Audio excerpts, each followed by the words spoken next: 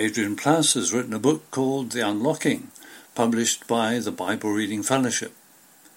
They have given us permission to broadcast his recordings, and we hear one of them now. A Job for Life. When they had finished breakfast, Jesus said to Simon Peter, "Simon, son of John, do you love me more than these?"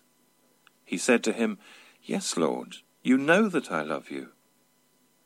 Jesus said to him, "Feed my lambs." A second time he said to him, "Simon, son of John, do you love me?" He said to him, "Yes, Lord, you know that I love you." Jesus said to him, "Tend my sheep." He said to him the third time, "Simon, son of John, do you love me?" Peter felt hurt because he said to him the third time, "Do you love me?" And he said to him, "Lord, you know everything. You know that I love you." Jesus said to him, "Feed my sheep."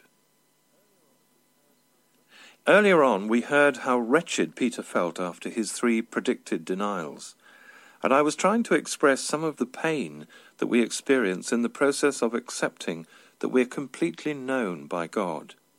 Here, though, is the other side of the coin. In this famous post-breakfast dialogue, Jesus, in addition to knocking out those 3 denials like targets on a rifle range, is handing his friend a formidable pastoral responsibility. Later, Peter might well have reasoned as follows: Jesus was always straight with me. Too straight, I used to think. He called me Satan when I thought he'd be grateful. When I said I'd never desert him, he told me I'd deny him 3 times, and he was right. He knows everything. And now he's given me a job to do, even though he knows me from the bottom of my sandals to the top of my head. And that means he knows I can do it. And, as we all know, he did it. Pray with me. Lord, I get very confused and fearful about what I'm supposed to be doing and what I'm not supposed to be doing. Everyone seems to think something different about guidance, and I end up in a sort of mist. Help me to think back to the last time I felt confident that you'd given me a task. Have I accomplished it? If I haven't, am I still working on it? Let's clear the decks and start again.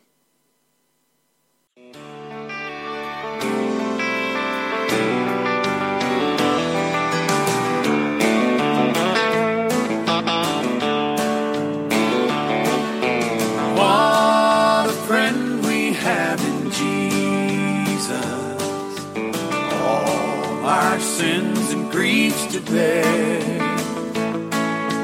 What a privilege to carry everything to God in prayer. Oh, what peace we often forfeit. Oh, what needless pain we bear. All because we do not carry everything to God in prayer. Have we trials and temptations? Is there trouble anywhere? We need never be discouraged. Take it to the Lord in prayer. Can we find a friend so faithful, who will all our sorrow share? Jesus knows our every weakness. Take it to the Lord in prayer.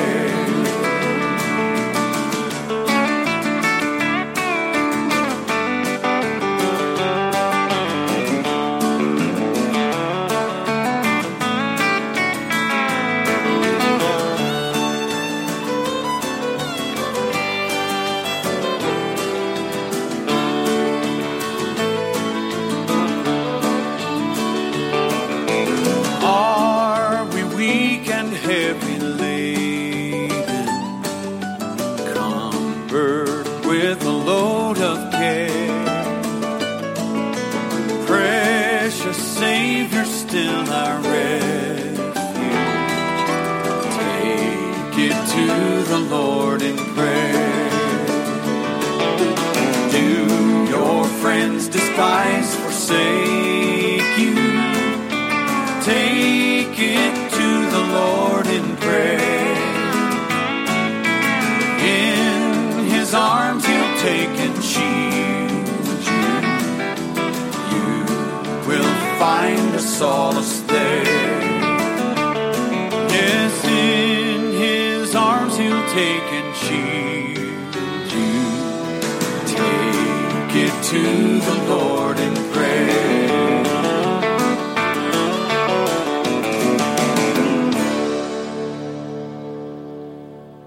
Kat Arney is a scientist who is interested in cancer and genetics. Kat explains the latest developments in cancer research.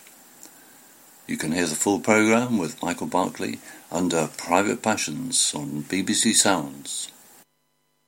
Gone, thankfully, are the days when cancer couldn't even be mentioned, and just as well, since about half of us will develop cancer at some point.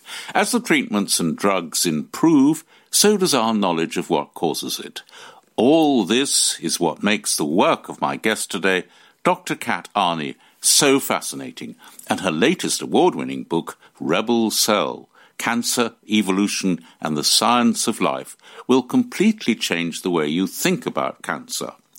After a PhD in genetics at Cambridge University, Kat Arney worked for 10 years as Science Communications Manager at Cancer Research UK, and then she left that job to go freelance, writing books and newspaper articles about science, broadcasting and podcasting. You may well have heard her recent Radio 4 series, Ingenious.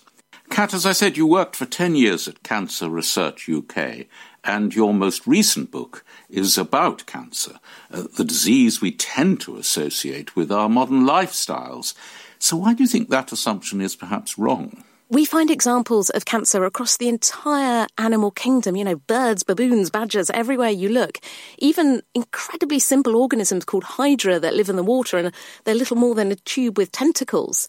They can get cancer, and we find evidence of cancer in dinosaur fossils, and everywhere in human civilizations where we find remains, we can find evidence of cancer.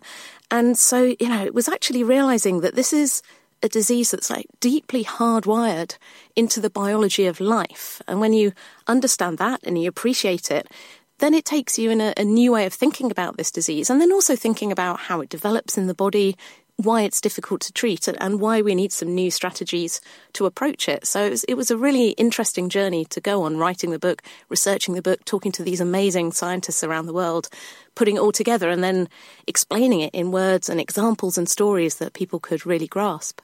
You may think that this next question's totally off the wall, so forgive me, but I've often wondered whether nature doesn't kind of build in some form of trying to keep our numbers under control. And I sometimes wonder whether nature is almost playing a game with us. Well, there's an interesting idea that I do actually explore in the book of the adaptation in our species, because most cases of cancer do happen in people over the age of 60, and actually it's relatively rare under that age, and it actually suggests that there is something protective in our younger years, in our reproductive years, as you're raising your own children and then being a grandparent. But then the evolutionary mechanisms that have evolved in our species over thousands and thousands and thousands of years, they've evolved to get us through those years, but they're no longer. And it's very sad, as a woman kind of crashing through my 40s to feel that evolution is soon going to give up on me. So that's a really interesting opportunity to work out, well, what's protecting us in youth, what does keep us healthy, and how can we push that out and extend it into later years, where even, 10, 15 years pushing cancer further and further out in our lifespan would really make a difference to people and to their families. So you wouldn't say, if cancer is the result of inevitable genetic mutation brought on by age, that we should all drink what we want, eat what we want, and stop going to the gym? Well, no, of course not, because, it is something that you can increase the risk of. It's something you can decrease the risk of. What you want to do is not add to your mutational burden as you go through life. So don't do things that we know damage your DNA, damage your cells. And also then actively do things that we know keep our tissues healthy, like exercising, like, eating healthy foods and trying to live a healthy lifestyle. And all of that does help to push this disease further and further out by keeping your tissues healthy and keeping your cells healthy and avoiding adding to your mutation. So certainly, don't just give up and, hit the fags and the sofa, because there's a lot you can do to try and reduce your risk of cancer through your lifetime. You're not really a fan of more and more cancer screening, are you? I think it is really important when you're screening people for cancer that we understand that, yes, it can detect cancers early, but it can also detect, sort of pre-cancers or early cancers that actually wouldn't cause a problem in people's lifetimes. So as well as, more cancer screening, and there's all sorts of exciting things coming through, like blood tests that can detect multiple different types of cancer potentially, we really need that to go hand in hand with making sure that we've got further tests to figure out, like, what are the dangerous cancers that we should find and treat, and what actually it's like, okay, this is the sort of the lumps and bumps of life that we should just be keeping an eye on rather than actively treating. I mentioned, Kat Arney, at the beginning that you set out to be a research scientist. Why did you abandon that ambition? Well, it turns out I'm really clumsy and I've got a really short attention span. So working in a lab didn't really work out for me. And so for me, I was always fascinated by the science, but actually doing it was really difficult. And I'm much happier now talking about science than doing it, for sure. Your father, Colin, also made a pretty dramatic career change when you were a teenager. He went from city banker to music teacher. Was that an example, do you think, that possibly played into your reckoning? Yeah, so this was a really big time in my life because I was just about to go to university, and my dad, he'd gone from university straight into a city bank, and after sort of 23 years there, realised that this was never what he wanted to do. He is a very talented linguist, a very talented musician. And he was like, well, I always wanted to be a teacher. And my father said I can never be a teacher. And so he retrained as a teacher. But it did mean, basically, he had 3 daughters. I'm about to go off to university. My sisters are teenagers. And kind of came home and told Mum that he'd quit. And it was a really big thing for the family. It was a really big thing for him. And the more I step back, the more I admire him more for the way that he made that choice and then has gone on to be, he was an incredibly successful music teacher and a lot happier for it. Is this next choice, the Brahms Rhapsody in G minor, for, in particular, a family member? Yeah, this is for my dad. So I'm sure anyone who's a musician here, you've got the piece that you can play, but you can only play like the first 8 bars of it. And this is a piece I remember from my childhood. So my dad can play the first 8 bars of this, and it's such an impressive piece. Da, da, da, da, da. It's wonderful. I saw him at the weekend and I said I was going to choose this piece, and he's like, no, I can play 40 bars of it. But, we've all got that piece, and this one really reminds me of him and his talent as a musician. Well, you've asked to hear Marta Argerich, her debut recital actually in Germany in 1960, and I'm glad to say that she manages more than both 8 and 40 bars. What is it you like about her performance? I just think when I listened to a few, and this one sort of captures the vibe of it. And also I quite like the German connection. So my grandmother, Dad's mother, was German and she married an Englishman, and they actually, got one of the last boats out of Hamburg before the start of the Second World War. And so we've always felt this sort of deep connection to Germany. And I thought that was sort of a nice little connection as well with Dad.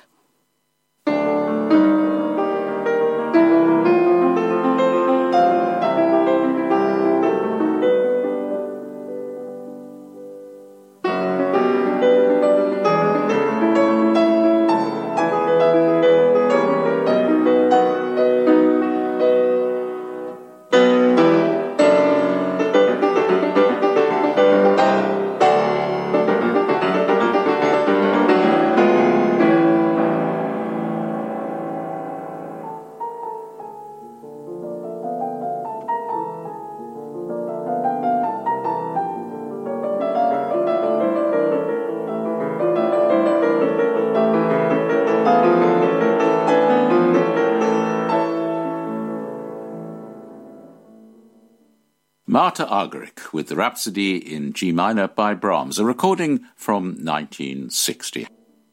Kat, your book about genetics has a really intriguing title, Herding Hemingway's Cats. Explain?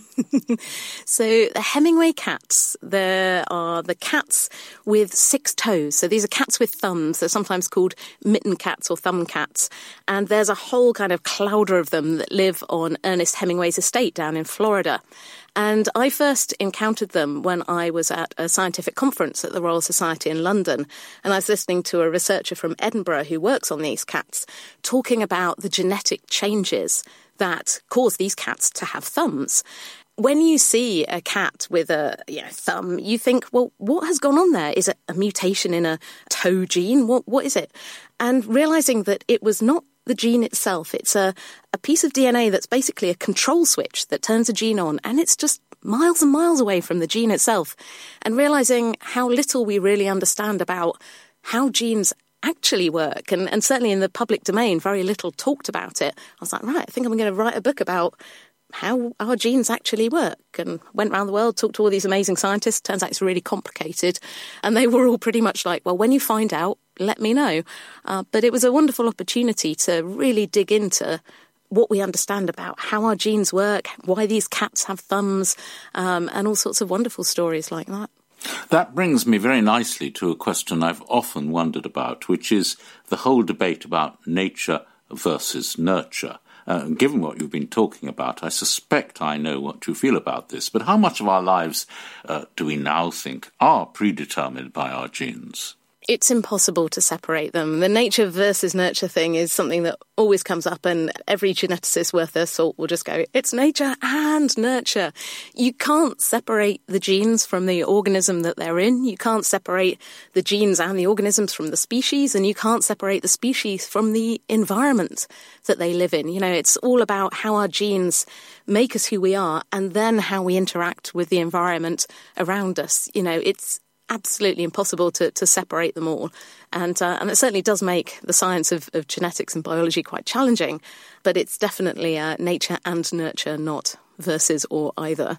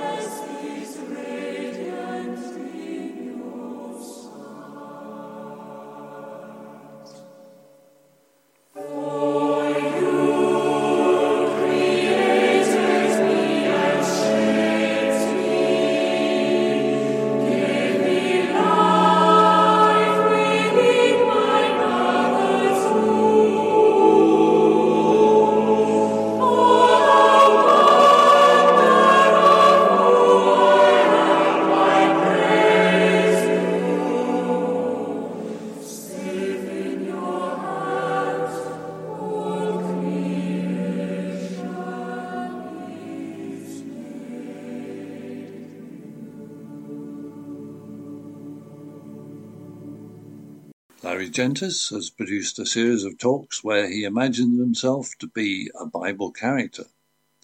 Today he looks at some of the problems Moses faced when trying to lead the people of Israel into the Promised Land. Well, fighting against God is not wise, but we'll get to that later. Continuing our journey after the Amalekites and Canaanites pushed us back after the spies returned, the Lord gave us a set of laws.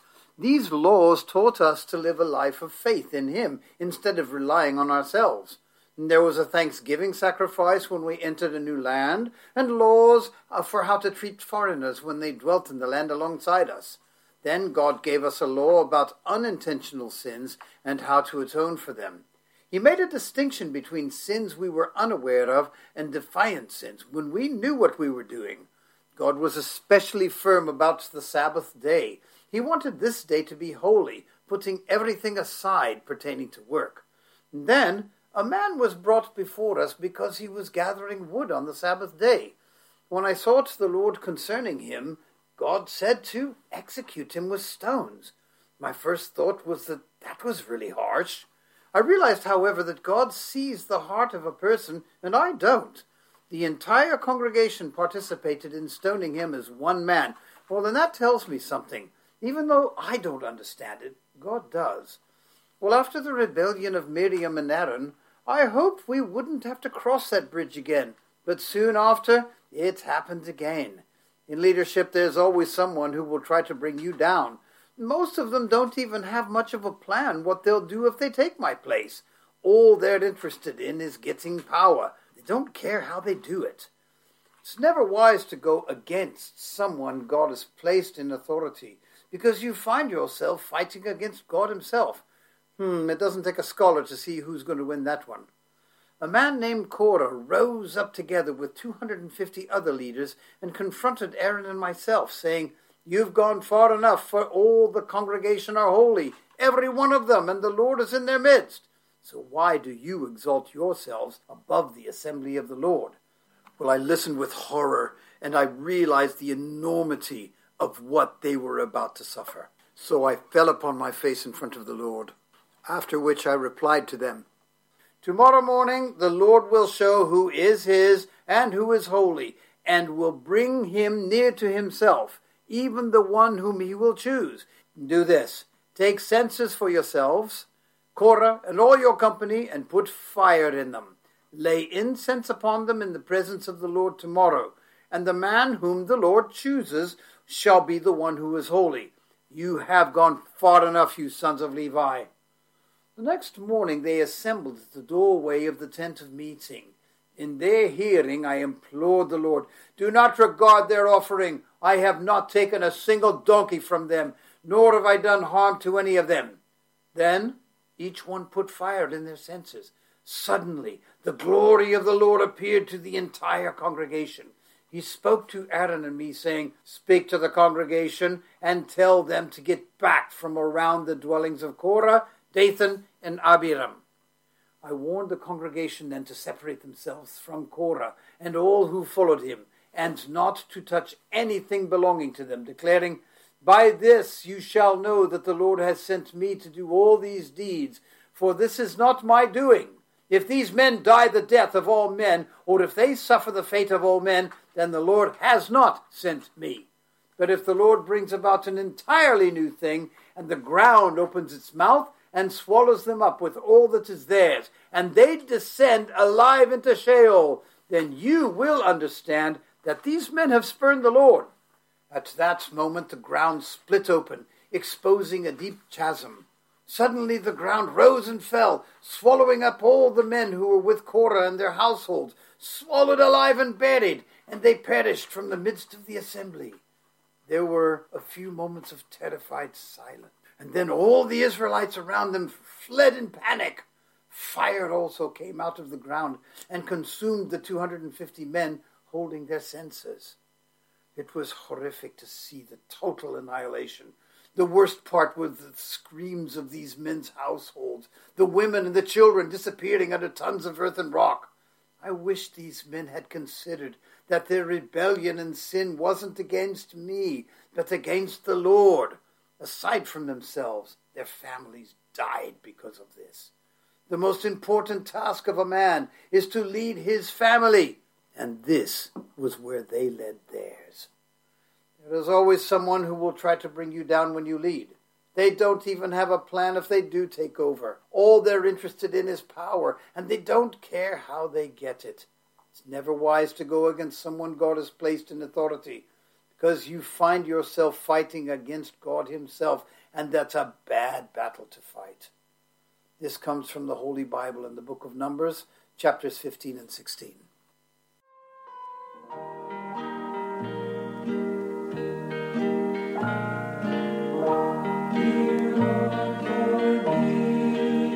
If I have wounded some poor soul today,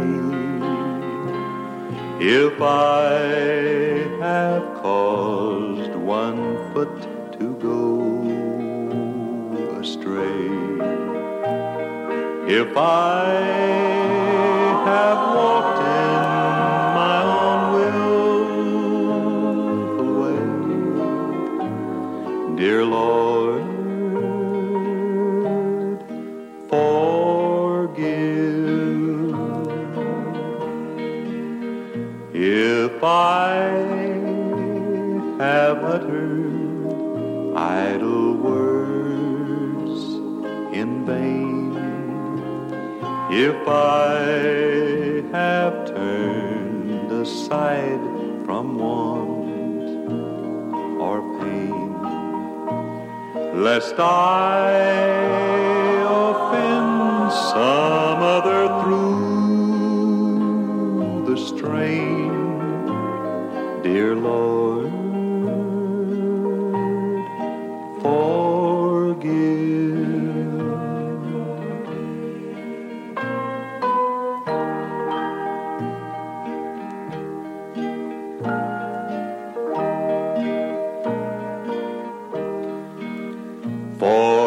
Forgive these sins I have confessed to Thee. Forgive the secret sins I do not see. Guide